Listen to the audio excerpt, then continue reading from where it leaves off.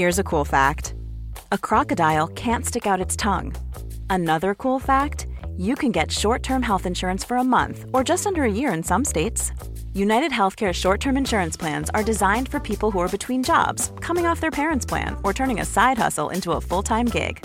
Underwritten by Golden Rule Insurance Company, they offer flexible, budget-friendly coverage with access to a nationwide network of doctors and hospitals. Get more cool facts about United Healthcare short-term plans at uh1.com. Ever catch yourself eating the same flavorless dinner 3 days in a row? Dreaming of something better? Well, HelloFresh is your guilt-free dream come true, baby. It's me, Keke Palmer. Let's wake up those taste buds with hot, juicy pecan-crusted chicken or garlic butter shrimp scampi. Hello Fresh. Stop dreaming of all the delicious possibilities and dig in at HelloFresh.com. Let's get this dinner party started.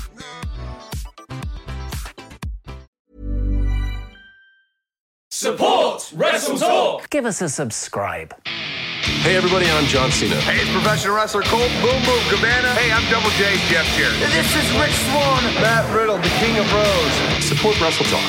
Support Wrestle Talk. Support Wrestle Talk. Do it, bro. Support Ari. Support Luke. Support Wrestle Talk. Support Wrestle Talk. Home of Luke Owen. Whatever Wrestle Talk is and whoever Luke Owen is, support the Raven. Nevermore. Wrestle Talk. Rebel. Now is live. Hello and welcome to the Wrestle Talk podcast. I am Ollie Davis and I'm joined by, for my pleasure only, a topless Luke Owen. Hello, Swap Nation, and a hello to you, Oliver Davis. I feel like me being topless, though, is almost a regular occurrence if you watch No Rolls Barred. Yeah, you have in back-to-back episodes, you stripped down in your transformation from your Bruce Banner character. It was Frenzy, wasn't it? I can't remember the scientist's name. David Danner. David Danner. And last month, you donned the amateur wrestling gear. Yes, if you are a long-time listener to this, you may remember Ollie Davis got me this as a joke present for the very first Christmas special that we did. I found another use for it. It was for No Rolls Barred. So that's always good. That's long-form booking of content. I thought in years to come, we can get money back from this. We've got a No Rolls Barred taping coming up on Monday. Oh, yes, we have. For it. Yeah, Victorian London / horror is what we're going with. Or is it Victorian England? Victorian horror, which, will definitely... I guess you could go to the north or to the moors where you'd have a sort of Sherlock werewolf thing. But I reckon it's going to be Jack the Ripper style London. Yeah, that's what I was thinking as well. At least that's very much what my character is looking to be within as well. Not Jack the Ripper, but within London is where I'm at. I'm in London, and London, gonna be old school Cockney.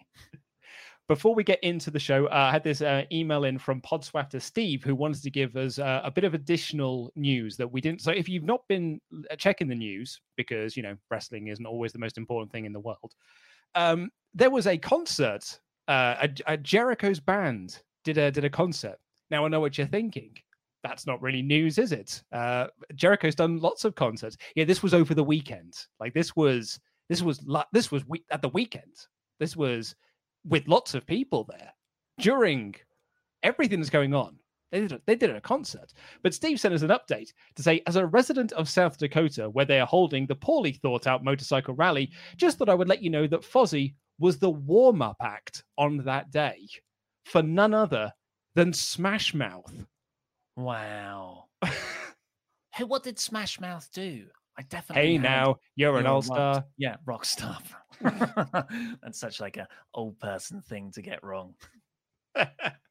And what was the other one they did? Somebody once told me that. It's that band. Is that not the same song?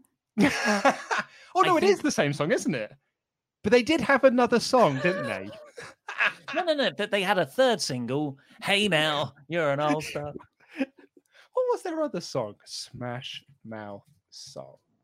Well, I'm pretty sure all of their discography has featured in animated kids films. As Walking on the Sun. Credits. Walking on the Sun's the one I'm thinking of. That's Might the one as well liked. be walking on the sun. Yeah, the heady dog days of the early noughties. I don't mind those songs, to be honest. I can't hate them. It's the use.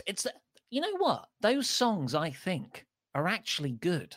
It's how they've been booked and overexposed on the radio is the issue. Shrek made it bad. Shrek overplayed it. Shrek overbooked it.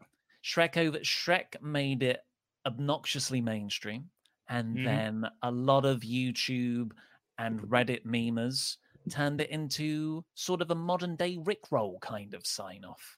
Yeah, I'd say so. But do you know what? Let's get into the actual show itself, because we've got to talk about Retribution and their chaos, in inverted commas. Here is the show.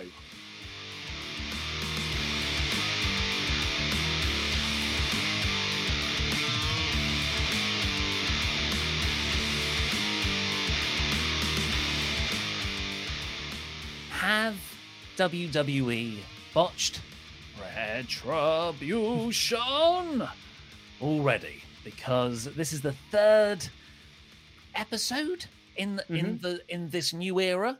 Unfortunately, we could have just had Raw Underground as this era, but no, they chucked everything at the wall last Monday, one of which was this new debuting faction. They're creating chaos. They're creating mischief. And it all pales to comparison to other heels, much more hideous acts on the show. So it's not really working for me. So this is Retribution. And on this show, they threw a cinder block through a window, and they overturned a car, and they also turned the lights on and off. Yeah. So I think the big problem that WWE had with Retribution this week is that Raw was taped directly after last week's episode. Sorry, can you hear a police car going past? I think I can. I think Retribution are outside, mate. Sorry, that just went past. I just realized my window's open. It's very hot today. But yeah, so Raw was taped. This episode of Raw was taped directly after last week's episode, right? Yeah. And they clearly rewrote a lot of SmackDown after the feedback that they got to the angles that they did with Retribution on Raw, which were, that was actually a bit lame, to be honest. So they were like, Smeg, we need to do something big for SmackDown then. They'll come out with chainsaws and they'll chainsaw some ropes and spray paint a little bit. Forgetting that then with Raw, they don't really do anything again. So you've gone from this high of SmackDown of being like, oh my God, they've scared off the comment. They've done everything to they sort of quite lamely threw a cinder block through a window, which actually it didn't look that impressive because whoever threw it was really struggling with it. And it's he essentially softballs it. He doesn't it's not like a powerful throw. It's like oh God, to try and get it through the window. It was a struggle for this person to throw it through the window. It was kind of like management told him, yeah, chuck that block through the window. And he's like, I am an NXT wrestler. Is this a rib? Am I going to throw it through the window and then they're going to go, you're going to have to fire now, mate. Hands are tied. You're going to have to pay for that one, mate. So, yes, maybe that is the way, because, the SmackDown stuff on Friday was quite spectacular. The chainsaw on the ring ropes, I think, is a really powerful image. The Molotov cocktail was what we started off with. That is definitely a big pyrotechnic bang. But here, the car was already overturned, a cinder block through a window. It was definitely a de-escalation of cool spots. But you know what? If you played all this out, and it's just 5 scary-looking figures dressed head to toe in black, where you can't see their identity, and they're just standing there, and they're looking intimidating and foreboding, and there's presence and atmosphere, I think that works. I think on paper, if you wrote out these are the things we're going to do to the broadcast, that's going to actually work. I've got nothing wrong with that. It's the way this Retribution faction conducts themselves, which is like a bunch of teenage cheerleaders where they're yelping and whooping and dancing around all the time. It's the least scary thing I can imagine. I said it in the review. It's like the Spirit Squad with masks on. Yeah, and like I think one of the other issues they've got with this is because they've got the ninjas as well. Like they just look like the exact same as the ninjas, and the ninjas are a joke. Like the ninjas, one of them won the 24/7 title today because it was R-Truth in disguise. So you've got the ninjas doing comedy nonsense, and then you've got these lads who are supposed to be a threat, but just honestly come across as dickheads. Like not cool. I'm watching SummerSlam 2010 at the moment because it won the Patreon poll. So we're going to be reviewing it for our Patreon Wrestle Talk Extra podcast. So I'm rewatching SummerSlam 2010 and they showed the debut of the Nexus. It's the Team WWE versus Team Nexus thing. And the way that Nexus were like debuted and were like positioned week and week and week, like they just looked like the coolest bunch of dudes. And that group had Darren Young and Heath Slater in it. Like they got them over despite the fact like everything was kind of working against them because Darren Young, bless his heart, does not look intimidating. Heath Slater, bless his heart, does not look intimidating. But in the Nexus, they really did. They know how to do this. But Retribution don't look intimidating. They don't look cool. They just look like dicks. I'd also add Justin Gabriel to that. He's got such a baby face. It's like, oh, you're the high flippy guy. But there was something about it with the slightly emo haircut. Just the way they acted made them seem like this unhinged cult. They all believed in something in Nexus, and that was that they were the generation that was going to replace all these people who had held down the main event scene for so long. And they believed to a sort of fanatical extent, like a fundamentalist extent, and that almost gave them a level of superpower because they had such a strong belief. Retribution, you don't know what they stand for. They're just these masked figures. There's no character to latch onto. The spots are cool, but everything else is spectacularly lame. Do you think it would work with a crowd? That's a really, really good question. I think it would, because I think the crowd would just be excited that it is something new and it is something that's a little bit different to what everyone else is doing. But you kind of made the point earlier in the show that what they're doing does not feel as like dastardly as Seth Rollins is doing with Dominic, and certainly not what Randy Orton is doing with Ric Flair.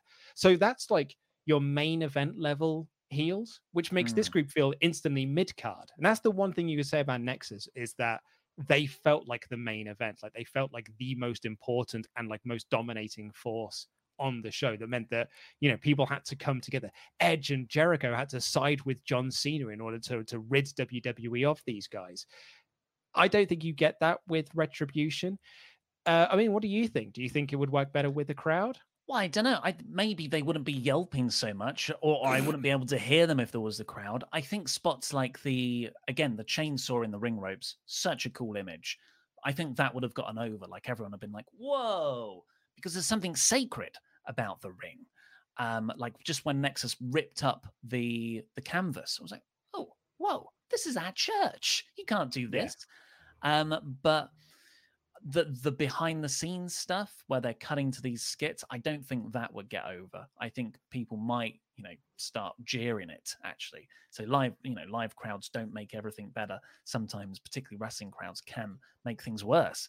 But the turning on and off of the lights, I think would be more impactful because the lights would dip and the crowd would go ooh to a more organic extent than just the people trapped in the crowd at the moment. I don't know, but I can, that there's a lot of things going against them. They're not the main thing on Raw. That's Raw Underground right now in terms of new gimmicks. So when you debut at the same time as something else, you're going to get lost in the shuffle. They're not the most heelish thing by at least two other acts, as we said already, with Seth Rollins, who gouged someone's eye out recently. That's far more wicked. And Ric Flair. Randy Orton on Ric Flair with the punt angle from this episode. But also, they don't have a storyline. And they're kind of feuding with the nebulous idea of WWE right now, which to WWE, I'm sure is really cool. And they're like, yeah, because everyone loves WWE, right? When that's not the truth at all. Fans and audiences and viewers latch onto characters and specific presences.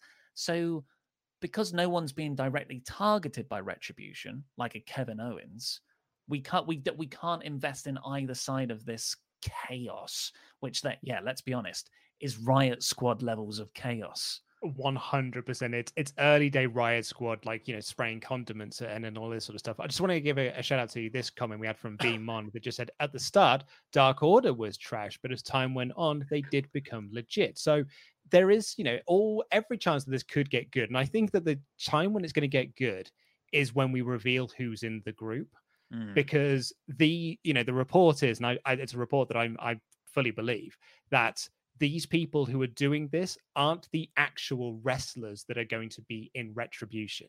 Because at the moment, the two rumored names are Tommaso Ciampa and Dominik Dijakovic. Those two do not feel like they're part of this group. Like, the character of Tommaso Ciampa does not feel like he's hanging out with these guys. Absolutely not. Neither does Dijak. Yeah, the Sicilian psychopath, serious, cold, black heart murderer of Tommaso Ciampa does not yelp. He does not jump around going, yay, look at me. Oh, this is cool. I'm burning a car. He wouldn't burn a car either. You know what? Sanity would have done well in this position. Yeah, if only we'd have given them a chance, really. Does Vince McMahon know he had sanity? Does he know he had this faction and now he's trying to do something else? I personally think it's a big mistake to not use the people under the masks that you're actually going to use, because it just, the person who talked about the Dark Order, the starts of the Dark Order were lame. It didn't work. Having all the creepers or crawlers come down to the ring and do the hand, the chair for Evil Uno, like it came across as a bit hokey. Likewise with the Fiend's character. Remember that first month of vignettes where it was, here's a creepy bird puppet, here's this other thing. That was all lame out of context. It didn't work. We made fun of it at the time. Now it's like, wow, but look what it came into. All I'm asking for is something that's good throughout. I don't think it's that hard, particularly when this is an easy fix. The only thing that's not working here really is the yelping and obnoxious levels of all the people playing the masked characters. And I think the other issue that we have here is that they clearly don't know where this story is going yet. And they just make it up as they go along. And when you do that, you end up in, and I know this gets us some heat whenever we say it, but you get into lost territory, which is you make it up as you go along, and all of a sudden you end up with a show that doesn't really make a whole lot of sense, and viewers just go like, huh? No, actually, that's actually a bit rubbish, to be honest, because none of this actually adds up. And this isn't just like reports. This isn't just Dave Meltzer reporting. This isn't just Mike Johnson writing on PW Insider that the scripts are being torn up, this and the other. Seth Rollins was on Gorilla Position on Friday and said, I don't know what happens week to week. Like, I come into work and I get told what's happening on that show. Like, I've no idea where any of the stories are heading because they don't know themselves where these stories are heading. And that's why I would actually probably wager they don't know who's in Retribution at this point. That's why it's actors playing them, or, it's recruitment's doing it. They've got no idea what the lineup of this group actually is. They might have the one or two names, but not the overall lineup, definitely.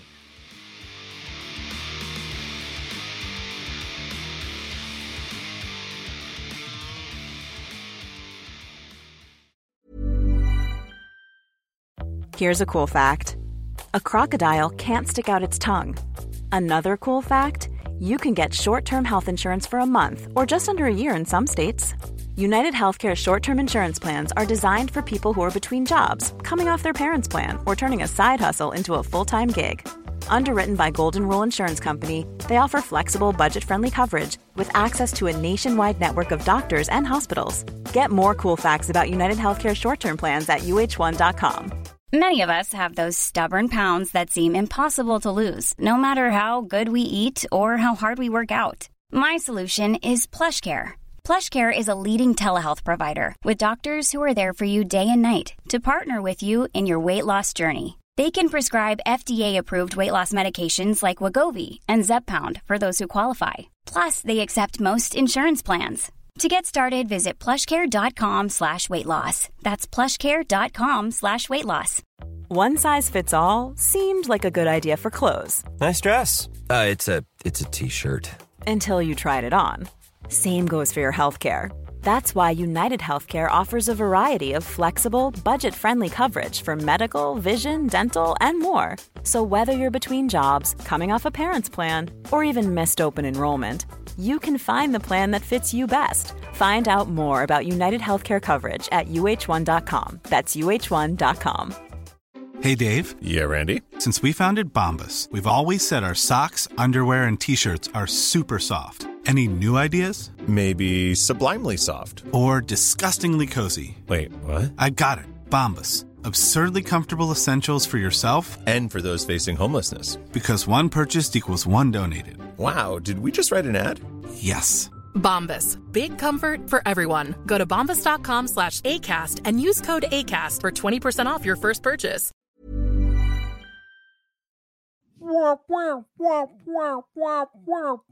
Luke, what are you doing? I'm doing the Chris Jericho countdown time thing. You know, when he debuted like 20 odd years ago. Why are you doing that?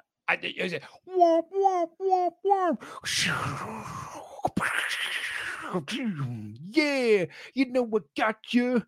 Yeah, shave the balls down, shave down the balls. Was that really worth it? Oh, yeah. Hilarious.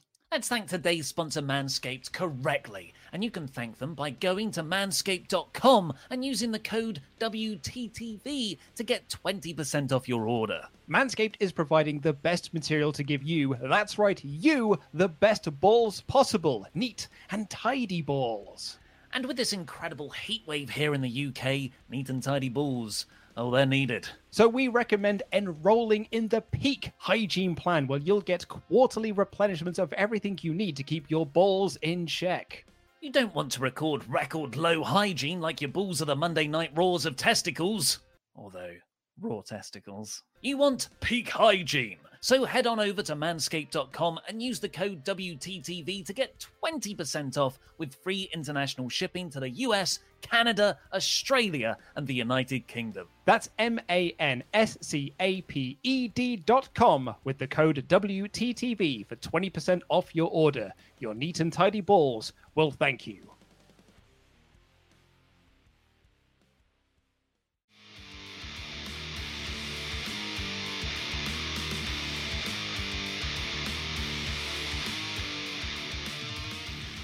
Thank you very much to you wonderful $25 a month or more pledge hammers on Patreon. The Machine Gun, Gregory Anderson.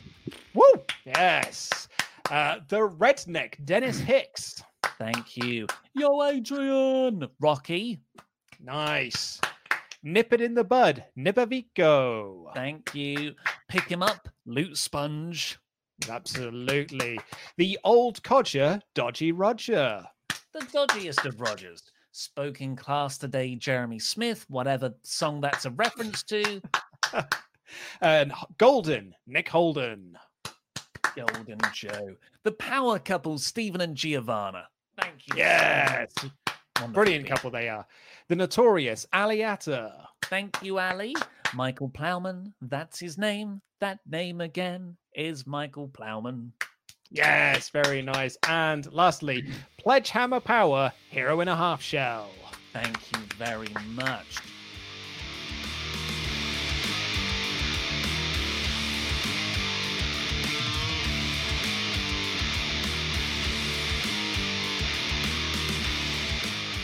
Let's see what the super chats have to say on this topic. Quite a few comments already, actually. Remember, get your super chats in. We will be reading out each and every single one of them this episode.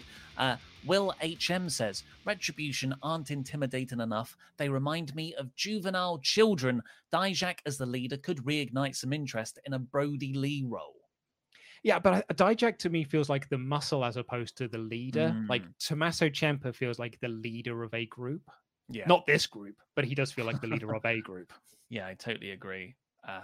Dijak is the muscle.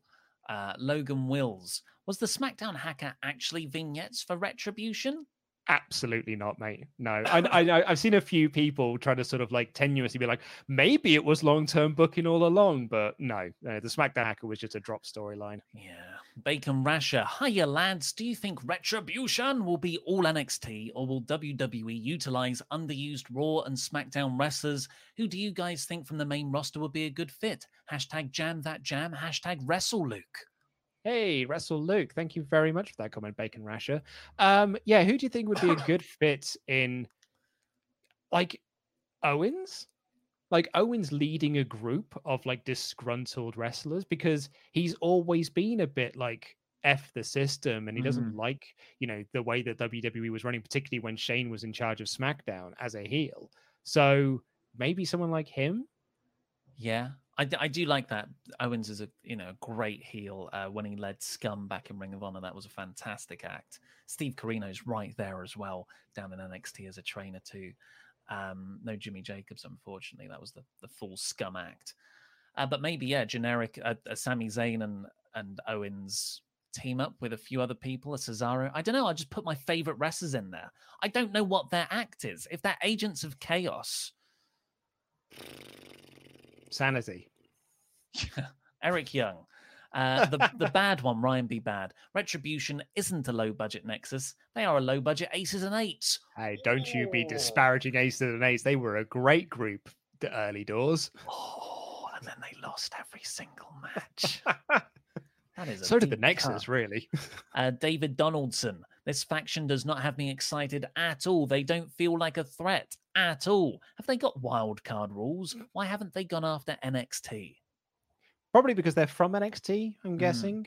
Will be their sort of like logic reasoning as to why they're not attacking NXT, because they like that one. Yeah, that's back to Bacon Rasher's point. I think they are NXT guys purely because of that. Ejam King. Hi guys, great content as normal. It always takes me a couple of minutes to realize that Retribution aren't the ninjas.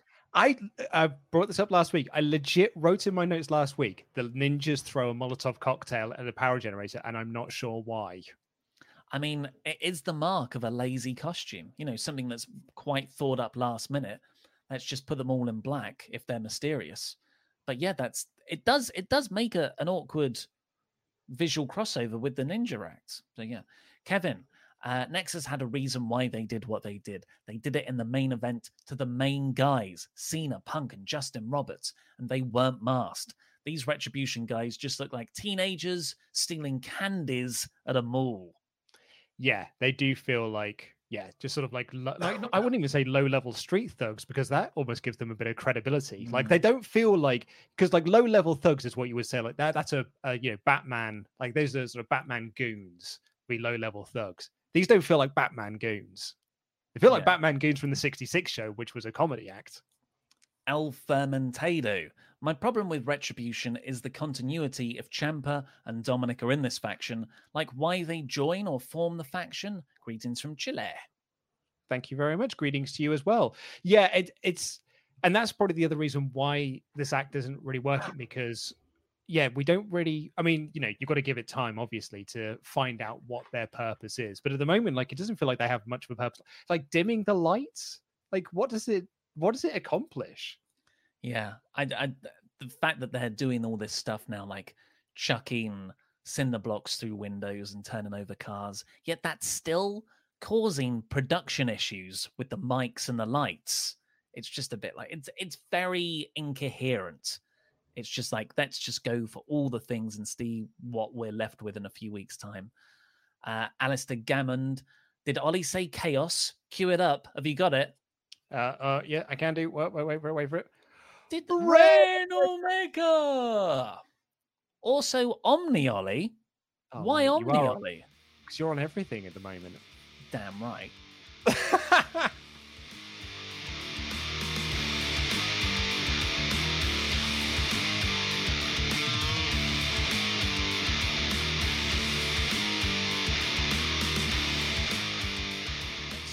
The play-by-play review of Raw, of course. Get all your super chats in. We'll get to them at the end. The episode opened with Samoa Joe doing a contract signing, a moderation between Seth Rollins and Dominic, where he said that he can't hit Seth because he's not medically cleared yet, and he could lose his job because that would mean him getting physical. Yes, I believe I've got to say that. I've got to say that now because I didn't say that in the review earlier. A lot of people are calling me up on it because that somehow disqualifies him from saving Dominic from getting whipped into a lucha ham right in front of him. Which I don't think it does. No. Like it felt mad weird that Samoa Joe was in that ring for the contract signing, then left that ring and just went on commentary to provide commentary for the beatdown. Like, it was just really weird that he didn't go into and neither did Owens. Like, it was just weird that no baby faces came down to make the save for Dominic in this. Yeah, well, let's do the whole segment because I actually thought this was a really, really good segment. It's just a shame that WWE tripped themselves up with a few logic holes, essentially. So Seth, Dominic come down, Buddy's there as well. They do the contract signing. Seth and Joe here were so good on the mic. Dominic was really good too, but, Joe and Seth were so good, they made Dominic look like he was reading straight off a script. Yeah, their promos were so good. That's the match I want to see, is Joe versus Rollins. Why can't we have it? Well, remember, we had it. We were at a WWE show where they had it was really bad. Do you remember how bad it was? They had a series of matches and they just didn't click. You're totally right. Yeah. Seth was the babyface back then, so maybe a Joe babyface could make it work. But yeah, they just, sometimes things work on paper and you're really excited for it and you see it and you're like, they just can't dance together. Yeah, that was the match I chose to use for the bathroom break, which I'd have punched myself. I'd have punched if I'd have told myself that in 2005, I'd have punched that kid. Yeah. That's definitely the match we want to see. But we also, that's not to say I don't want to see Dominic wrestle Seth. I think the storyline, we had the silliness of the eyeball, but overall the storyline's been pretty well done, I think. And Dominic, hey, Ollie, if that was done in the Attitude Era, you would have loved it. And Dominic has really impressed me at every turn. And it's not like I'm here waiting for Dominic to be good. I'd say I'm quite critical about him in general. But he's, his promos are good. His fire is good. When he was, so he started to get beaten up after the match that ensued by Seth and Buddy. He kept on trying to get back at them. He felt like how Shane McMahon used to wrestle back in the early days as an untrained person, but you almost believed in them because they had so much heart. Yeah, absolutely. I thought this was a fantastic segment. Aside from the loop, the plot holes that were there in terms of why Joe didn't get involved, why X, Y, and Z didn't run down to make the save. Aside from that, I thought that everyone in this segment was so great. Seth's promo was amazing. Joe's promo was brilliant. I thought Dominic's fire was great. And then he took a hell of a beating. Have you seen the photos that he posted up on Twitter? I'll get them for you because they're rough, man. They're really, really rough. But it's it was really, really great stuff. So Seth said, hey, look, it's not going to be much of a match at SummerSlam because you're untrained. I'm the best wrestler of this generation. And he has a smarmy little look. So I'll make it a hardcore match. You can bring your little kendo stick and try and have a go at me, Dominic. And then Seth beats Humberto Carrillo in a pretty quick match. And it's then Buddy and Seth just tie Dominic up in the ropes in sort of that crucifix-like position, which of course is loaded with symbolism with the Monday Night Messiah gimmick. And Seth will hit Dom on one side with the kendo stick, and Buddy will have another kendo stick on the outside and hit him in the back. And they'll take turns whacking him back and forth. And I thought at the end, Dominic rolls out and he's covered in welts. And I thought, no way are those real. So I thought, it's a tape show. Maybe they cut it, makeup lady put it all on. No, I went back and watched. You can see them develop as he is struck by the kendo sticks. Yeah. So content warning for what we're about to show here. But that was Dominic afterwards. Oh, all the power to him. I mean, that's some serious guts there to say, I'm going to do this for the purpose of the story. I bet you gain a lot of respect from people. Absolutely. And I'm actually really excited for Rollins Mysterio because, as I said last week, if I was to put Dominic Mysterio out there in his first match, one of the people I'm going to trust him with is Seth Rollins, just absolutely carrying through. It's the same way with the Pat McAfee or whatever his name is. That stuff he's doing. You trust him in there with Adam Cole, right? Because Cole will be able to carry him to a decent wrestling match. Adam's favorite storyline, 2020. But yeah, so the only problem was, like we said, Kevin Owens didn't run down. He didn't have an excuse at all, I think. And this storyline's been based around babyfaces run down and save people all the time. Aleister Black, Rey Mysterio, Kevin Owens, Humberto Carrillo, Samoa Joe himself at the start of the year. And Samoa Joe, sure, he said, well, I can't get involved because I'll lose my job. But come on, man. He was gonna get involved with Seth last week when Seth was doing much lower scale stuff to Tom Phillips. And isn't there a point, if you're a babyface, a badass babyface, where you think, no, you know what? The son of Rey Mysterio, a wrestler I really respect in my own character, said it at the start of the show, like the greatest luchador ever to have lived. Isn't there a point where I think, you know what? Screw the job in this moment. I'm going to help out Dominic. That's the babyface move to do. I'm sorry I didn't get that across in my Raw review. I thought it would be clearer. I thought it was pretty clear, mate. But so after that, we had a retribution bit. It was sort of a recap of everything. Then we got Zelina Vega coming out and saying, I didn't poison Montez Ford. I believe her. Mm-hmm.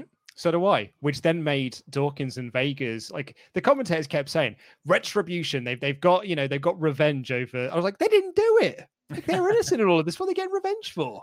Yeah, so I thought it was going to be Vega and Belair first, but it wasn't. It was Dawkins versus Andrade. And it was okay. Dawkins won pretty quickly after Belair caused a bit of a distraction with Vega. And then Vega and Belair got a longer match, but Belair, it was okay. And Belair beat her with all her strength. So now, despite being a man down, because no Montez Ford, Belair and Dawkins have beaten Andrade and Vega with Angel Garza at ringside ahead of the match at SummerSlam. For me, that's not how you build a babyface challenger. No, but the Angel Garza and Andrade beat them. Well, they beat one of them last week anyway. They beat Dawkins in a match. But then again, the Street Profits beat them 2 weeks prior to that. So it doesn't really feel like either of them are going in with a lot of momentum. Yeah. But I would have thought when Ford was written out with injury, with the poisoning, I thought that would give them an excuse where they could actually start to cast the Street Profits as underdogs. Once we get Montez Ford, it's that hot tag in the storyline where, boom, into the SummerSlam match. Do you reckon there'd be do you reckon there's frustration when Vega and Belair went out of their way to film an angle for this, on Vega's Twitch stream? They went out there and, it was genuinely being talked about online. It was a really cool thing that WWE then just no, that's not an angle we wrote. So we're not going to put that on our TV product, I'm afraid. Yeah. I'd find that incredibly frustrating. Yeah, because it's very easy to put in. This show was taped last week and that Twitch angle happened over the weekend. So yeah, I agree. Speaking of a little bit frustrating and taping potentially undercutting stuff, we then got the VIP lounge with the Hurt Business, an act that I was very much into despite them losing everything last week. They closed the show by saying, Raw Underground is our turf now. We run this business. And here they are, just on normal Raw, talking about the US Championship feud again. Yeah, it was a bit weird because MVP is we want to talk about the conspiracy of the lights going out and technical difficulties that caused me to lose my match last week, and we don't want to be working in these unsafe working conditions. No, mate, you took over Raw Underground last week, and it's that's not us speculating the story. That's how WWE said that last week's show finished, was the Hurt Business took over Raw Underground. But apparently they haven't. They're just back to feuding with Apollo Crews again. And we got this later with Rowe of the Viking Raiders. That Rowe did not feel like the same one that was on Raw Underground the week previous. I was like, Raw Underground did absolutely nothing for his character moving forward. So it sort of begs the question, why did you do it last week? Well, I think it's a case of everything was taped last week and they didn't plan it well enough. So this week, it feels like a step back in quite a few ways. You know, Raw Underground, we'll talk about it later, doesn't have any stakes. It feels like just sort of this thing that happens every now and again that doesn't feel connected with the rest of the show. The Hurt Business had a lot of momentum, I think, coming off of the finish of last week's episode. That was all just barely talked about, like you said, with Viking Raiders too. So, yeah, hopefully, I'm being optimistic. I'm hoping next week we'll actually see what week 2 of Raw Underground is. Because they filmed everything initially with the genesis of the idea and didn't really know how it was going to play, but now they do. So we'll see. But yeah, I thought even then though, the Hurt Business are fantastic. MVP cut a killer promo. He made me want to watch the rematch between him and Apollo Crews because he said it was the lights. The lights made me lose. Apollo Crews didn't beat me. I'm like, you know what? That's a good argument, man. Yeah, absolutely. It was weird that they were here, but I thought what they did was pretty great. I love this act, love it so much. And then I thought you summed it up quite nicely in your review. Was like they continued babyface momentum by having Shelton Benjamin get beaten by Crews. I don't get it. Benjamin's entire role in this faction is to take the losses, so MVP and Lashley don't have to. But I wouldn't beat Crews at this point. And MVP tried to ask Apollo to join them again, and Apollo kicked everyone and ran off. Yeah, and we got the. I did like him.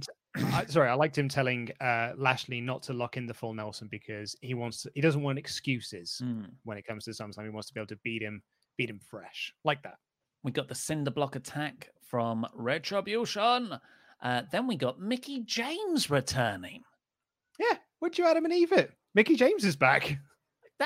That's a nice surprise. Mickie James is fantastic. Like it's such a shame that Raw decided not to really use her since she came back, and all the storylines were about her being past it or old. Because like when she gets her teeth into a storyline, she's awesome. So I hope she gets something to do now. She went immediately into a feud with Lana and Natalya, which was a storyline pre-Performance Center outbreak. Natalya's been missing since that mid-June outbreak, but now she's back. And her and Lana are wearing matching outfits, and Lana is kind of playing up Natalya as this locker room leader. And Lana had this incredible line where she said to Mickie James, and words to this effect, "You can't be a locker room leader. You don't have a TikTok." Yes. I was like, absolutely fantastic heel work, because that's such a lame, stupid thing, but they're supposed to be lame. So they're supposed to be like, delusional heels. I thought it was so great. And then Natty isn't the greatest of all time. She's the best of all time. She's the boat. She's the #boat. I actually kind of dug it. And someone shared an image of those two standing next to Sarah Schreiber as well, and said that it looked like Funhouse, the show from the 90s. So you had like Pat with the twins behind him in matching outfits. It was very, very funny. I too like the act. I think Lana is very, very good in this kind of role. So much so that Natty felt a bit rejuvenated as well. After that, the commentators said, "Hey, don't worry. Shane McMahon's Underground is coming up later. Don't go anywhere." It's the brainchild. It's the brainchild of Shane McMahon. I don't know if they did this last week, but they were calling it Shane McMahon's Underground here, as opposed to Raw Underground. Yeah. And usually that's either a way to get someone over or a way to give an idea that might fail to someone so you can just get rid of that person if it does fail. The Viking Raiders, Cedric Alexander and Ricochet, then took on Akira Tozawa and some ninjas in a very quick match. Tozawa walked off with one ninja, causing a loss, and that ninja was revealed to be R-Truth. He rolled up Tozawa to win the 24/7 championship for the 38th time. So Eric of the Viking Raiders went from like really awesome sort of dominating thing in Raw Underground to teaming with the comedy goofballs, and who are actually, do you know, we said that Retribution are acting like, these teenage dickheads. The same thing about Cedric and Ricochet. Like in that backstage segment they had, they come off as very unlikable when they're doing these sort of like, oh, we're laughing because the blonde girl said something. Yeah. Actually, it made me not like them. It was Demi Burnett there from The Bachelor, still around. Little promo from Drew McIntyre. He's the best. Then Liv Morgan and Ruby Riott come out. The Riott Squad back together again. I'm like, you know what? I like Ruby Riott. I like Liv Morgan. I'm happy this is going to get them some TV time. I wonder who they're facing. I thought it's the Iconics. They've been feuding with the Iconics for months. But, that's how WWE do things. I thought this might be the sort of follow-up to that, the final chapter of this feud where the Riott Squad can establish themselves as a coherent unit again. There was a singles match between Liv Morgan and Peyton Royce, which was, for my money, really good. They just put in all the stuff they could do in the 2 minutes they had. But Ruby accidentally distracts the referee and Liv because Billie Kay was trying to interfere. Liv loses the match. And now there's a bit of dissension between Morgan and Riott. And I'm just like, oh my God, I just had 4 weeks of this crap. Now I want the bit when the baby faces are good together. Like, give me that. Have them move on to another team. Where is this going? Yeah, I had 2 major issues with this. Number one, at the start of this, the commentator said Liv Morgan is looking for some retribution on the Iconics. I was like, they won last week. Like they've already beaten them, and Ruby's already beaten them sort of like several times over at this point with the help of Bianca Belair. So what retribution they're looking for? Also, they did get on the same page last week. They had sort of like this. They kind of did a fist bump. The Riott Squad were back together, and then as you say, this week there's signs of dissension. So the story's being told out of order. Like, surely you want to have Liv not sure if she can trust Ruby, and almost doing like the Seth Rollins Dean Ambrose reunion story that they did a few years back. Kind of retold that, but like at least that was told in order. This is just being like just picking bits and bobs out here, and it was a good finish to the match because I really liked the sort of like Ruby Riott was trying to stop Billie Kay interfering, and in a way distracted Liv Morgan to end up with the loss. I thought it was a good finish to a very bad story. Yeah. Raw Underground is here. Shane McMahon is hopping around like he's got flubber in his shoes, and he wants to show you all of this stuff that's going on. And there's Riddick Moss is there. Wait, yes. he looked really good. Fresh off his... Do you know, like, I actually went to go check Cage Match. Like, Riddick Moss is undefeated since February. And like, I know he's had a lot of time off, but he's been dominating main events as of late. He's beaten Mustafa Ali. He's beaten Cedric. I think he's beaten everyone at the moment. All of those names, man, that is a main event tier of people to beat. But yeah, Riddick Moss, like, you can't deny he's very physically impressive. A lot of people say he's one of the best pound for pound athletes on the entire roster. So I'm glad he's back. We joke about him a lot. Like all these big names have been missing in the pandemic, and Riddick Moss. But I do actually want to see what the guy can do. But I thought he came across really well here. And Raw Underground is still finding its feet. They got rid of the sexy dancers, which is good. I think because it did come across as desperate. But I liked the KO finish. I thought Riddick Moss worked really well here. Yeah, this was... I agree. I do agree. Like, my note here is Riddick Moss had the longest Raw Underground match in history and beat a guy. And like, I felt like it was shot slightly better. By the way, the Retribution stuff was shot horribly. Trying to get images of that for the Raw review was a nightmare because it's just zooming in and moving around. It's like as soon as you pause it, the frame just is blurred. So I felt like this was shot slightly better. It's still not great. The music was slightly better, but still not great. And the removal of the dancing girls was such an improvement. And it felt like there was less Shane doing the come on, big man, hit him, big man, you're a big man. So there was like some positives to it, like with the negatives, but like Riddick Moss, yeah, he looked really good here, but so did Eric last week, and it meant nothing for this week. So already Raw Underground is kind of proving to me that it doesn't matter what they do here because it's not translating in. Like the Hurt Business looked great last week, but then they're just on this show doing nothing. So it doesn't really feel like it has any stakes or weight. It doesn't totally. I'm giving WWE an out for this week because they did have to tape it all last week because of the coronavirus pandemic schedule. I think next week is going to be when I make my full informed decision on whether this will be a lasting concept. After that, we got, though, easily the best match of the night. A fantastic bout with a finish, with an Asuka win, no less. Asuka versus Bayley. I loved this match. It was a lot of submission stuff. Asuka just rolling around trying to get the armbar in. Bayley trying to reverse it. And just like what I think shouldn't be overstated or understated, rather, is how the motivation for each character informed the way they wrestled. Bayley did not want to be in this match, remember. This was something made by Sasha. But Bayley can't just go like, well, no, I'm not doing that, because that's not the idea behind the best friend role models. They are meant to be this one mind. So Bayley is wrestling a match, sure, but is she gonna really try and get out of a submission? No. And then we saw that in the finish. She tapped pretty fast eventually when Asuka had it fully locked in.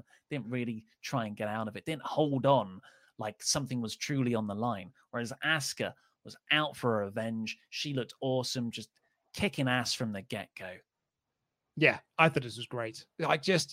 I love the Bayley and Banks act. I love Asuka. I'm digging this. I mean, it's had a few bumps in the roads that I've not been massively fond of. I wasn't hugely into the title change and the nonsense at the horror show at Extreme Rules, but the in-ring work, I'm loving. So Asuka will now get a shot at Sasha Banks at SummerSlam. Then we go back to Raw Underground because it's the 10 o'clock hour. I don't know what the rules are. And Shane introduced a new guy called Arturo Roas. So he's an NXT guy. He's been on NXT for a couple of years. Now he's a capoeira guy. Jiu-jitsu, so he's been... I read. But also, I guess he could be capoeira, yeah. He's Brazilian. I believe his gimmick when he was in NXT, or he's still in NXT, was that he trained in capoeira, which is why he does sort of like the sort of dancing and kicks and stuff. But he was always really cool. He was an enhancement guy. But like me and Laurie was say, like he's got a really cool like feel about him, cool name, and the capoeira thing kind of like sets him apart from everyone else. Well, I thought he looked great, and then Dabba Kato comes out afterwards. Also looked amazing. Just destroyed this other dude by grabbing his penis and just ripped it off. But like just the way he wrestled was really awesome and just violent. It did feel violent. And the presentation, the camera cuts are annoying, but I think the general set design does work. It's just a shame that, we couldn't just have this in the ring. Like if Dabba Kato wrestled like this on his debut, I'd go, holy crap. This guy feels completely different from everyone else. It's going to be I'm going to be interested to see how they transition him from Raw Underground into, even if they do, like they may not even do that sort of thing. Maybe just some of these lads like Arturo Roas and Dabba Kato rather, just Yabba Dabba Kato, just stay in Raw Underground and don't move on from that. Well, I guess it all depends on if Raw Underground will last. And then Shayna Baszler quite awesomely steps up to Dabba Kato. That's the match I wanted to see. When they didn't give me Shayna Baszler versus Dabba Kato, I was genuinely disappointed. Go full Lucha Underground, intergender wrestling. And, when Shayna stood up, I was like, I didn't really think about this as an option. I want to see Shayna beat some people up. And she did. No one would challenge her, so she jumped into the crowd and picked up two people. A third jumped in, and she just beat them all up using MMA-style moves. I thought she looked really cool. Yeah, I thought she looked really, really cool as well. Yeah, I've written here she beats up her mum because one of them was like she did look like her mum had gone there. But yeah, I turn. She was like, it didn't trying to get to the line dancing class. I'll be honest, at the start, because I saw her in the crowd at first, I thought it was Natty because she was wearing basically the same dress that Natty was wearing, but like in a segment with Lana. And I was like, why is Natty there? And then it was a different person. I was like, oh, she's dressed like her mum. Don't beat her up. I feel bad for her. Yeah, I thought Shayna looked wicked here. And that was it for Raw Underground. It just sort of ended. And they were like, cool, that's it for this week, guys. That's all, folks. We're under the Hurt Business's control. Remember, don't forget that. Again, we'll see what happens next week. That's, I think, when we can make a true decision. But the main event was Kevin Owens versus Randy Orton, which was a decent match. I really liked it. The RKO against the Stunner, really, which, quite similar moves. KO got a lot here. Yeah, he did. Which I was really glad to see. Orton started getting on top by working over Owens' injured shoulder. That was really nice psychology. Owens, I just love watching him wrestle when he's almost either feuding, because he can wrestle someone in the ring and also feud with the crowd or feud with a manager outside. And that's what he was doing. He was like mimicking a lot of Ric Flair's stuff. He started to do the Viper tune up for his own Stunner, punching the ground, really liked. But yeah, he lost in the end to a Stunner reversed into an RKO. Yeah, really, really good stuff. This is the best that Owens has looked since WrestleMania. It's the first proper main event thing he's had to do. But yeah, like Kevin Owens versus Randy Orton. It feels like it's from another time. Yeah, right.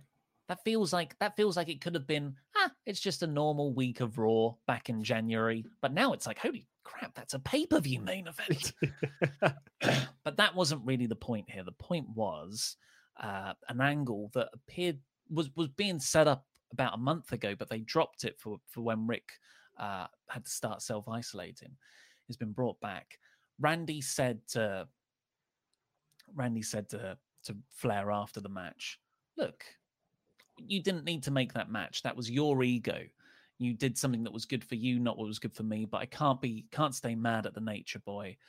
But you're being a dick there, mate. And he even said, what was it? Something on you look at me like the son you wish you had, which it was interesting because you picked it up as a Reed Flair thing, and I sort of picked up as a David Flair thing of being like, because David was such a letdown, and Reed was like, they thought, he's going to be the Flair boy, because everyone thought, David Flair, he's Flair in name, but he was not Flair in nature. So I thought it was kind of a bit of a reference to that, but also, as you say, it could have been to Reed as well. Yeah. Well, it's loaded. It could be, in many different interpretations, which is part of its strength. And I thought, man, Randy is on some of the best promos of his life this year. And then Ric Flair cut a return promo, and I was like, oh, yeah. In another era, that would have just been a standard above average promo. Ric Flair is the promo. It was just an incredible speech delivered by Flair here. Yeah, absolutely amazing stuff. I love that because Randy called him a whore for the spotlight. So it's like you're hanging around with me because you want to be at SummerSlam, you want to be in my spotlight, and and Flair's like, yeah, I do, because I'm 71 years old and I'm on Monday Night Raw. Like you don't know how that is. I've got Hogan calling me up asking like how it is, and I tell him it's the greatest thing. He's like, I want to be with you at SummerSlam when you win your 14th world title. I want to be there when you win your 15th, your 16th, your 17th, when you break my record, not John Cena's record, my record. I thought that was absolutely incredible stuff. Amazing. The way he delivered that, I think that was off the cuff. Mm-hmm. That to me, when he started saying 14th, 15th, 6th, that was Flair going into Flair, this is my own organic promo mode. Because I can't think WWE would let him say that line. Yeah, not John Cena's record. Address that Cena's record is not actually as legit as they want it to be. I love that. I popped huge. And it was emotional, and they hugged afterwards, but you knew what was coming. Randy did the low blow on Ric Flair, and then he went for the punt. I was like, okay, let's see how they're going to do this. Because I think Flair, taking the punt is actually quite safe, right? You just put your hand there and move your head. It's just someone kicking your hand. But it is any wrestling move's a risk. They wisely chose not to. And Retribution dimmed the lights at the exact point of impact. Quite a smart way to work around it, I thought. Yeah, I mean, you've also got Kevin Dunn there, who could find the worst camera angle possible for the impact, because that is one of his great skills. Cut to the crowd. Mizgal.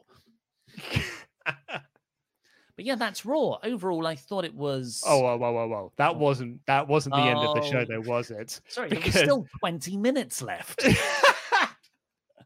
And those 20 minutes were just filled by Drew McIntyre running down and staring at Randy Orton. And these two stared at each other for an uncomfortable amount of time. To the point where I was like, either one of you's got to go beat him up, right? Like this surely got to lead to some sort of fight. But they were just standing there, just looking at each other. And it would cut to Drew looking, and it would cut to Randy looking, then it would cut to Drew looking, and it would cut, and then it almost felt like Drew's like, I mean, I've got to say something. So, you son of a bitch. He and ran it cut out to Randy looking. They ran out of facial expressions. There was one moment when it cut to Randy and he was just doing this. I thought that's no longer anger. But yeah, it makes no sense because it's a taped show. Yeah. This was something you edited. You were in complete control of how long this bit went on. What other segment ran short in your own taped show that you had to fill 90 seconds over what was a 30-second stare down here? Like they took away time from Morgan and Peyton Royce in their match so they could give it to Randy Orton and Drew McIntyre to just stare at each other for it was like legit 2 minutes. It was so silly. You'll never see it coming. But yeah, overall Raw I thought was, average really. In sort of the terms of hot shot booking, they threw a lot of stuff at the wall last week, and that kind of burnt me out here. I did, your expectations are kind of set to a similar, what's going to happen this time? And which was how I started this episode of Raw. I was kind of excited to watch it, and it just wasn't as zany. They never would have been able to make it as bonkers as last week. So it had some really good stuff on it. I liked the Rollins stuff. I really liked the Orton stuff. The Banks Bailey Asuka match was very, very good. But it's still 3 hours. There was still a lot of ineffective and pants stuff on this show. So I went average. I went in the middle. I think the stuff that's working at the moment is the stuff that they were doing prior to last week's Panic. It's the Drew Randy stuff, the Seth Rollins Dominic Mysterio stuff, to a degree, and some of the other stuff that's across the show. All the new stuff is what's not working. Like Raw Underground, I'm still not really buying it, and that's their own damage because Hurt Business didn't feel any different. Neither did Erica the Viking Raiders. So it doesn't really inspire me for a lot of confidence next week. But next week is, I think we should certainly give it more time than we certainly are to before we finally, judge it.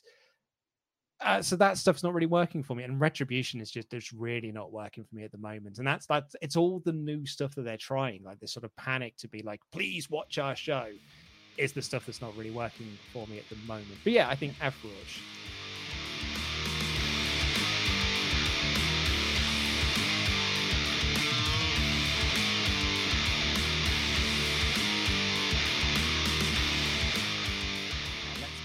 Your Raw super chats. Last call for the super chats. Ding, ding, ding. Get them all in because we will read out every last one of them. Mika Pellegrini. Maybe Retribution isn't the people under the mask. Those are just paid henchmen. Could be a Dark Order thing. Probably not. This was the first Raw I've watched in months, and I was confused about a lot. Yeah, it makes sense. I really like the idea of these people not being the actual faction. That's a nice way to work around how rubbish they appear right now. Brandon Rosen, the NWO angle worked in the beginning because it came out of nowhere without any foreshadowing to convince us how dangerous they are. To me, that's why Retribution is lame. Why does WWE always have to spoil the surprise? Because they need people to watch. And the way to do that is by telling people what's going to happen on the show. So it was we have heard a new faction is going to debut on tonight's show. You'd better watch it. And then afterwards being like, we have been informed that Retribution have said they will be there again next week. So be sure to watch next week's show. That's why ratings are bad. Ghost King, do you feel WWE is trying to copy the riots across the US with Retribution? Oh, I'd imagine there's probably some real world aspect to it. That is if we know, if we believe that Vince McMahon knows what's going on in the real world, which often isn't the case. Miguel Martinez, mark my words. Yeah, he's probably he thinks the riots in the 60s. That's what he's going for. Miguel Martinez, mark my words, Retribution will be the NXT Survivor Series team trying to get in the mind of the main roster team. WWE needs to figure out the direction of this group ASAP in order for this to work. Well, that sounds like you think they have a direction if it's going to go through to Survivor Series. No way do they book that long in advance. No. But I do think, this could culminate at Survivor Series. Like, I think that's a pretty smart move. But, like, are they getting into the minds of the main roster group? Because it feels like everyone's just ignoring them. Like, no one's talking about it in promos. Charlie Caruso is the only person, an MVP. Is that what this is all like? MVP and Charlie Caruso have a buddy comedy team up cop thing where they try and track Retribution down. Jose Quinde, tinfoil hat on, maybe Retribution is meant to be bad, and then WWE blames them for the ratings like they did for Corbin. Also, we've had this one stream, folks. FTF. Not on board for it. I've none of that chat. Only jam that jam in this stream.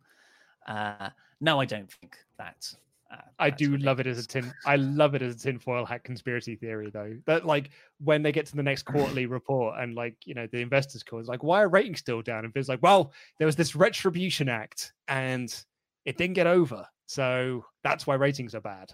Maybe just plays it as a shoot. All of our technical equipment was taken out by this renegade group of wrestlers. Matt Noble, what if the actual new faction comes and squashes Retribution and these guys are never unmasked? They can still be heels, but proper heels. And then another one, hashtag FTF. None of that. Thank you. Okay. So let me see if I can follow. So if the actual new faction comes in, so like if Tommaso Ciampa and Dominik Dijakovic come in and beat up Retribution because they're not actually... That's not the real Retribution. Kind of the way sort of like the Mandarin wasn't really the Mandarin in Iron Man 3. Is that what we're sort of going with here? Yeah, but then they say they can still be heels, but proper heels. I'm not sure. Sorry, I don't think that works anyway. David Donaldson again. Have I missed something? But how do we know they're called Retribution? Have they said that's their name? If so, I forgot when this happened. Well, it's because... It was a WWE.com article. Yes, I think they might have said it on commentary as well. I think, but yeah, it's mostly they're talking about it on social media. WWE social media are saying that they're called Retribution, which is how we know. How would they know that? If they've spoken to one of them to get the name, wouldn't they know more about them? Because Retribution clearly are talking to them because that's how the Twitter account was allowed to say they're going to be on next week's show. They've told us. No demands, no nothing. Over to you. Wrestling is great sometimes, says Bayley has been in her bag. Brackets. By the way, in her bag means she's been awesome, just in case you guys weren't aware of that term. Her and Asuka never disappoint. Sasha versus Asuka at SummerSlam will be another classic. Always good to have a new phrase where you need brackets with nearly 20 words describing what it means. Yeah, in the bag kind of means you've got that cinched. But I've never heard this version of it. Yeah, I think Bayley, Asuka, Banks, they're all brilliant right now. It's a shame that Kairi Sane stepped away, but honestly, I'd like to see Mickie James in this mix now she's back. Absolutely. Joe Nero West 7 says the reversal sequence that Asuka and Bayley were pulling off was amazing. This match felt different from all their previous matches. Really enjoyed it. Yeah, really loved it. Peter Mullen says, poor Dominic, if only there'd been someone to save him, like maybe the entire audience of wrestlers, this company. No. That none of them could get involved because it was in their contracts that they couldn't. It stops people doing stuff in wrestling all the time. Peter Mullins also says, I reckon this is going to lead to a Ray on a pole match. They've had a ridiculous eye for an eye match. Why not? I'm going to go one better. This should lead to a ladder match for the custody of Rey Mysterio. Between Walter and... Well, no, yeah, between Seth Rollins and Dominic Mysterio, where Dominic is fighting for custody of his dad. 15 years after that great SummerSlam match where Ray fought for the custody of Dominic.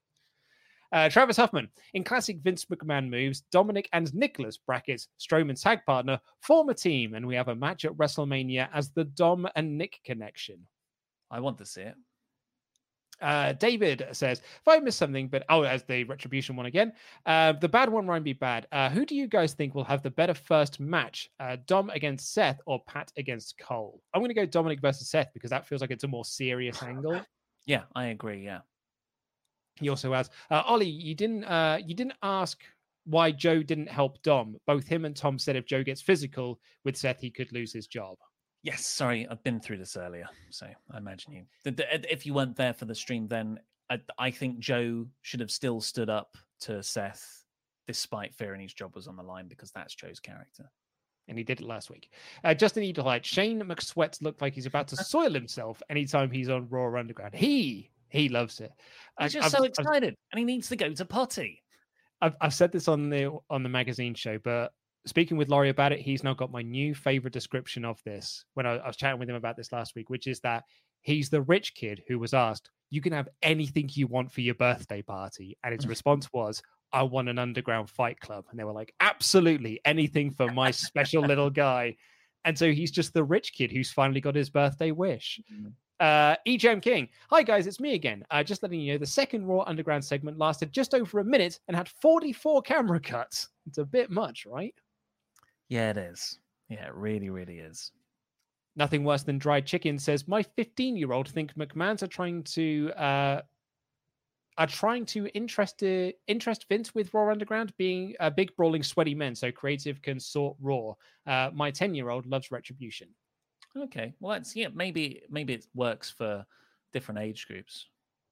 His name's Mike D. He's the lady's choice. You want to get next to him like Rolls Royce. Says, fantasy booking, Bobby Lashley versus Brock Lesnar in Raw Underground. Brock Lesnar's never doing Raw Underground, mate. It's for jobbers, lad.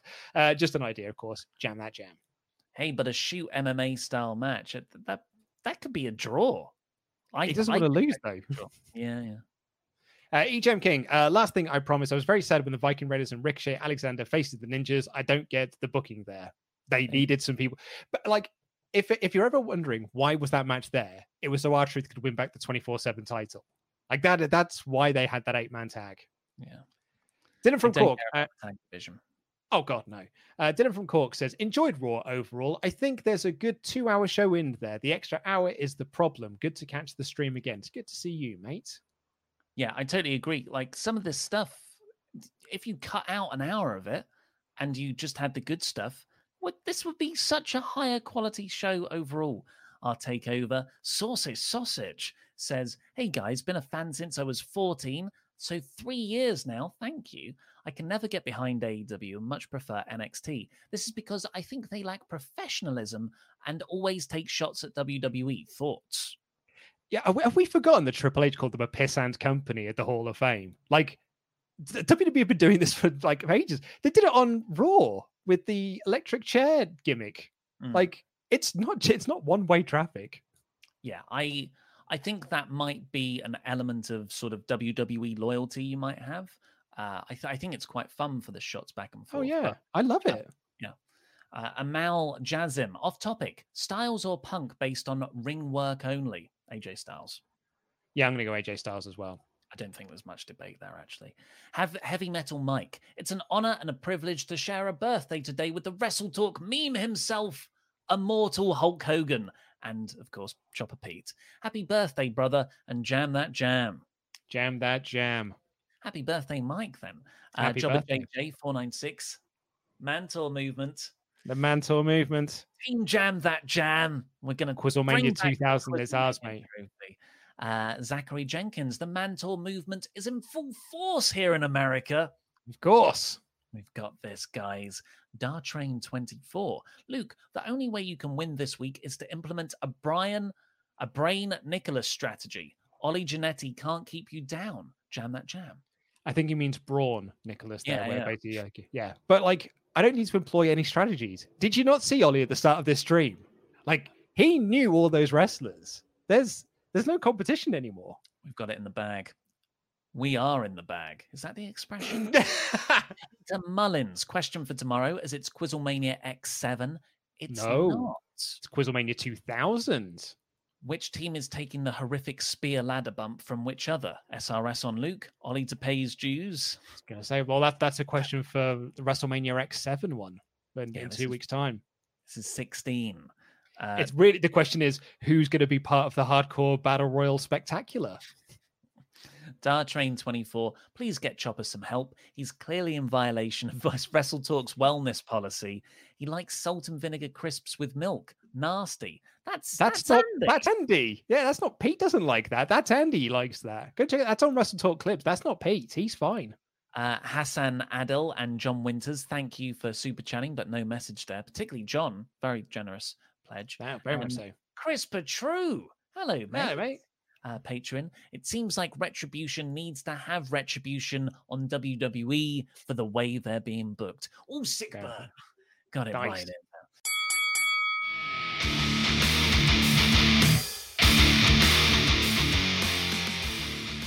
I'd also like to thank Lucas for getting in touch. You may remember him as the guy who seemed very upset that we didn't know that Johnson was a brand of motorboat. To say that, how can you say, come on, guys, just like my Johnson, you can't say Americans don't use kettles, and has sent us a very large photo of a kettle that he has.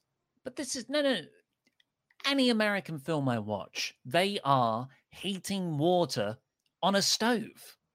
It's like, and maybe they just do that because it's a great sort of device to build tension within a scene where you put on the sort of water on the stove at the start and you hear the of it like getting progressively hotter, the steaming and whistling at the end. But no, it's not. If you are, well done. You're a forward thinker. But generally, I believe a lot of North America don't use electric kettles. And young Mo got in touch with a correction to everyone's annoyance that we didn't know that Johnson was a brand of boat, to say Johnson is the brand of motor, not the actual boat. Oh. Sincerely, a kid from Arkansas. That's Arkansas, but I thought I would say it wrong. You can say Arkansas. Arkansas. That's been fishing. Arkansas. Arkansas, yes. Arkansas, sorry. I think it was a transformer as well. Who said that he's been fishing his whole life, or they've been fishing their whole life, I should say. So yes, thank you, young Mo, for also sending in a correction. Fishing for compliments. Right, should we actually read out that Get Better we didn't get to read out last week because you wanted to talk about McDonald's instead? Yeah, it's probably best. I feel like in lockdown, we've, despite having very little to talk about ourselves, because not much goes on in our life anymore. We spend most of the times indoors or not seeing each other. We have managed to talk mostly about ourselves. Yeah, there was I think maybe the second week in of doing the podcast, you actually said to me, don't ask how I am. Don't open the show asking how I am because I've got no update for you. And it will just lead to bad radio. And yet here we are, months later, and we've actually had nothing but stuff to talk about. Yeah, well, that was back in the days when, I was preparing. We were all preparing for wrestling news to dry up. We thought, well, there's no way wrestling will continue. The government's going to shut them down. Let's prepare other things like evergreen content and essay pieces and interviews. But no. All the stuff has continued to happen despite the world coming to a standstill. Did you have a nice time with your parents over the weekend? I would have done. It was a bit stressful, though, because I developed asthma again. Oh, yes, of course you did. I nearly swore then. So just to peel back the curtain from this, Ollie told us this harrowing story over the weekend that he's developed asthma. And Andy chimed in and was like, well, Ollie, I had a migraine over the weekend. And I was like, Andy, this isn't like a game of one-upsmanship, mate. Like, you didn't need to chime in with like, oh, but my thing was actually worse.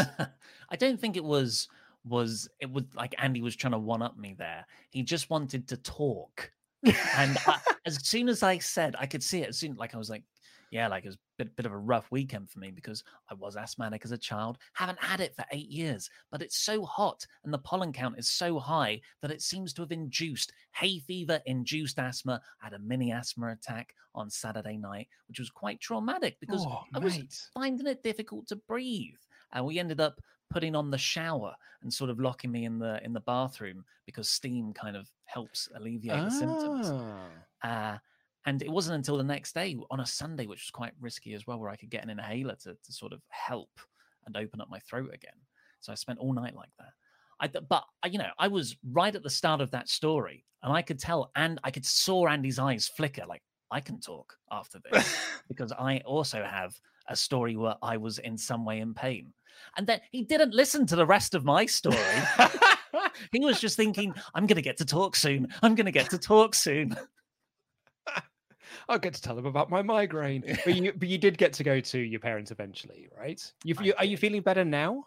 Yeah, so much better. It's crazy. Like just one huff of the inhaler opens it all up, and sort of fine. And it would come back every 4 hours, but today I've only had one this morning. So yeah, apparently, it's probably a chronic thing that I'll have to have for the rest of the summer, I think.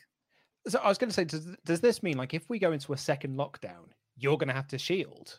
Because like I know of like asthmatics were amongst those that had to like really shield themselves away for those 2 weeks. Well, in the grand scheme of things, I'm a very, very low, like not that bad case. I'm not on the steroids or the brown inhaler, which I did used to have. I'm not taking the tablets or anything. It's just like my throat gets tight, and it's immediately helped and cleared up for quite a while by a blue inhaler here. But I don't know. Well, we'll see. Maybe that could be my Wrestle Talk Get Better. Don't die if there's a second wave. We'll check in with you for weekly updates. We've got to get back to the guy because we're not going to get time to read his Get Better again. This comes in from Mikey, formerly known as Skeletor. Do you remember Skeletor used to email in? He says Mikey. He says big hello to Ollie, Luke, Laurie, Andy, Chopper, Adam, and the rest of the Wrestle Talk team, Podswafters, and the whole of the SWAF Nation. Do apologize. I know you sent this on June 20th, and here we are, August 11th, finally reading this out. I just wanted to drop this email to you and thank you for all the hard work you've put in, not just through the pandemic, but over the last 4 years that I've been a viewer/listener. I wanted to share some news with you, and it's something that is not only exciting to me, but also quite terrifying. A few days ago, my lady partner of 4 years told me that we're going to add a member to our family. Yes, I'm going to be a father. Another husband? This is not... Oh, okay. I thought it was a throuple scenario, but you're right. That makes more sense. But this is not the first time I have a beautiful girl who is 1.5 years old. She's amazing and quite the saint for her age. But the reason I have my fears is that we have not one child currently, but 3. Unfortunately, we lost my firstborn to an incredibly rare disease where her lining that keeps the upper and lower organs wasn't formed properly. Fortunately, she didn't make it all the way through the pregnancy and was born 32 weeks stillborn. Next came my daughter, who thankfully no issues arose. But unfortunately, that can't be said for baby number 3, who we lost just days before our gender scan. As you can see, my fears are rightly in place. My lady partner, Amy, is an amazing woman who has so much strength, it seems incomparable in my eyes. We're holding out hope that this pregnancy goes a lot better than previously. If it wasn't for your consistent entertainment, I don't know if I would be here as the person I am today. So basically, this is just a thank you for all you do. I love and appreciate everything you do. Jam that jam. Keep up the consistent consistency. Love you all. Mickey, formerly known as Skeletor. Sorry for the long email. Oh, man, I've got to learn to not interject with stupid comments. Because especially for Get Better emails, because they generally do have a really sad, poignant part that I have undermined. But that's like, well, fantastic news. Congratulations on, the getting pregnant again. But yeah, I'm so sorry to hear about your other 2 children. Absolutely. Yeah. Best of luck. This comes in from Finn, who says another Get Better. So temper your interjections, Ollie. I'm just I bet this one's going to be put with loads of innuendos that no one's following up on. I'm just going to have to sit here and eat my tongue. Go for it. Hello, Luke, Ollie, the rest of the wonderful people at WrestleTalk, even Randy. I've been a long-time member of the SWAF Nation ever since watching Ollie review WrestleMania 31, I want to say. What even is time? Was 31 your first? What was the... Ooh. Wouldn't have been 31, I wouldn't have thought, because that's with Sting. Was me and you. So it'd been 32? Yeah, it must have been 32, but I don't know if I did a WrestleMania. Or maybe I did. I definitely did like a 10 things that would have been better about Royal Rumble. That was sort of the start of me full time there. But yeah, thanks for watching longer than I was even there, technically. I've become a massive supporter of WrestleTalk since, and honestly, it would be weird not having one of your voices every day telling me what's what. I'm having a F it kind of a day, meaning I'm doing things I've been meaning to do for a while. One of those things is approaching a local wrestler here in Ireland named Paddy M. He's a legend in Irish wrestling. I asked him for advice on how to become a manager because I want to be the next Paul Heyman. Big shoes to fill, don't you think? That's his words, not mine. He gave me great advice, and I'll be pursuing my dream when the world starts again. 2 final things. 1, I had a panic, or maybe an anxiety attack, when I was walking home from college last year while listening to a Ramble episode, and it helped calm me down. And 2, attached as an old promo poster from 2006 for a show in my hometown of Waterford, Ireland. See if you can spot some familiar faces. So I'm gonna. It's in. Have you got the support email box? I can open it up. Yeah. So good plug there for the support email. Absolutely. Support at WrestleTalk.com. Send us your emails. Yes. If you go to the Get Better section in the email box. What I did, I had to clear all my cookies because stuff wasn't working. Let me log in again. Usually it's just open there for me. And this is great podcast. Here it loads. It's like when Dave Meltzer's like, just let me look something up. And you hear typing for about 30 seconds. Yeah, that was the exact number that we didn't need to know right now. Yeah, I'm in there. Bless Dave. Okay, so find Finn's email. Finn. I imagine it's spelt Balor. No, with one N. No results. No. So, I mean, down the side, there's actually a folder called Get Better. I've got it. Yep. And there's the it's actually IWW Whiplash TV tapings, and Irish Whip Wrestling is something that I remember very, very fondly because it was on the Wrestling Channel when I was at university, and it always felt like it was a group that only had 5 wrestlers on the card, so they would all just have like 10 matches each to fill out a whole show. What are 5 wrestlers, though? Like, in the front row here is Pac, Drew Galloway, of course, now Drew McIntyre, TJ Wilson, who's Tyson Kidd in it's sort of a producer now, Natty's husband, and Sheamus as Sheamus O'Shaughnessy or Shaughnessy. Sheamus, I believe it was Shaughnessy. Sheamus O'Shaughnessy. Fun fact for you: when I made my zombie movie, The Good, the Bad, and the Undead, back in 2007, 2008, I think I want to say, Sheamus O'Shaughnessy was my template for the villain. Like when like my director of photography said, like, what do you picture of this? I was like, oh, there's this wrestler called Sheamus O'Shaughnessy. That's what I pictured. He was an Irish character. I was like, that's who I picture as the bad guy. So like the big, like spiky ginger hair and the beard that he had. We actually cast someone from London who had long dark hair. So it didn't really come out to fruition. But yeah, Sheamus was my blueprint for the character. Also got Madman Manson in the background, an excellent comedy wrestler. He used to. I once watched him wrestle Grado, and Grado's entrance music was, it's the Madonna song. Yeah, Living on a Prayer. Is it? No, that's Bon Jovi, Like a Virgin. Somebody once. Can that be our new meme? Can we start signing off with that? Can you put that in the podcast? We'll see you next week. Somebody. We'll get to that meme 10 years late. And Madman Manson came out and he played Like a Virgin in reverse as his entrance music because like his whole gimmick was that he's just not there and a little bit psychotic, but a comedy wrestler still.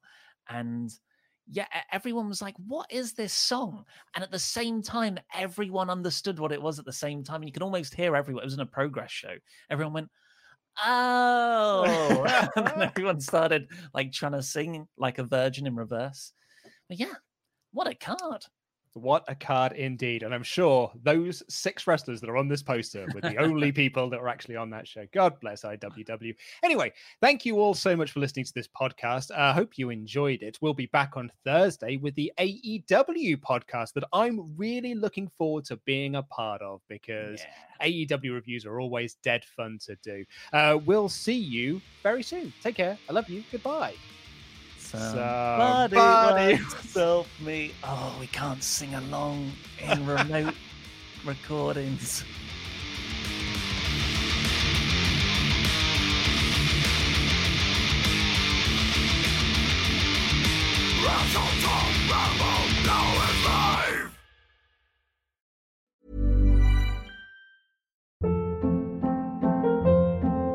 Hold up. What was that? Boring. No flavor. That was as bad as those leftovers you ate all week. Keke Palmer here, and it's time to say hello to something fresh and guilt-free. Hello Fresh. Jazz up dinner with pecan-crusted chicken or garlic butter shrimp scampi. Now that's music to my mouth. Hello Fresh. Let's get this dinner party started. Discover all the delicious possibilities at HelloFresh.com. Hi, I'm Daniel, founder of Pretty Litter. Cats and cat owners deserve better than any old-fashioned litter. That's why I teamed up with scientists and veterinarians to create Pretty Litter. Its innovative crystal formula has superior odor control and weighs up to 80% less than clay litter. Pretty Litter even monitors health by changing colors to help detect early signs of potential illness. It's the world's smartest kitty litter. Go to prettylitter.com and use code ACAST for 20% off your first order and a free cat toy. Terms and conditions apply. See site for details. Planning for your next trip? Elevate your travel style with Quince. Quince has all the jet-setting essentials you'll want for your next getaway, like European linen, premium luggage options, buttery soft Italian leather bags, and so much more. And is all priced at 50 to 80% less than similar brands. Plus, Quince only works with factories that use safe and ethical manufacturing practices. Pack your bags with high-quality essentials you'll be wearing for vacations to come with Quince. Go to quince.com/pack for free shipping and 365-day returns.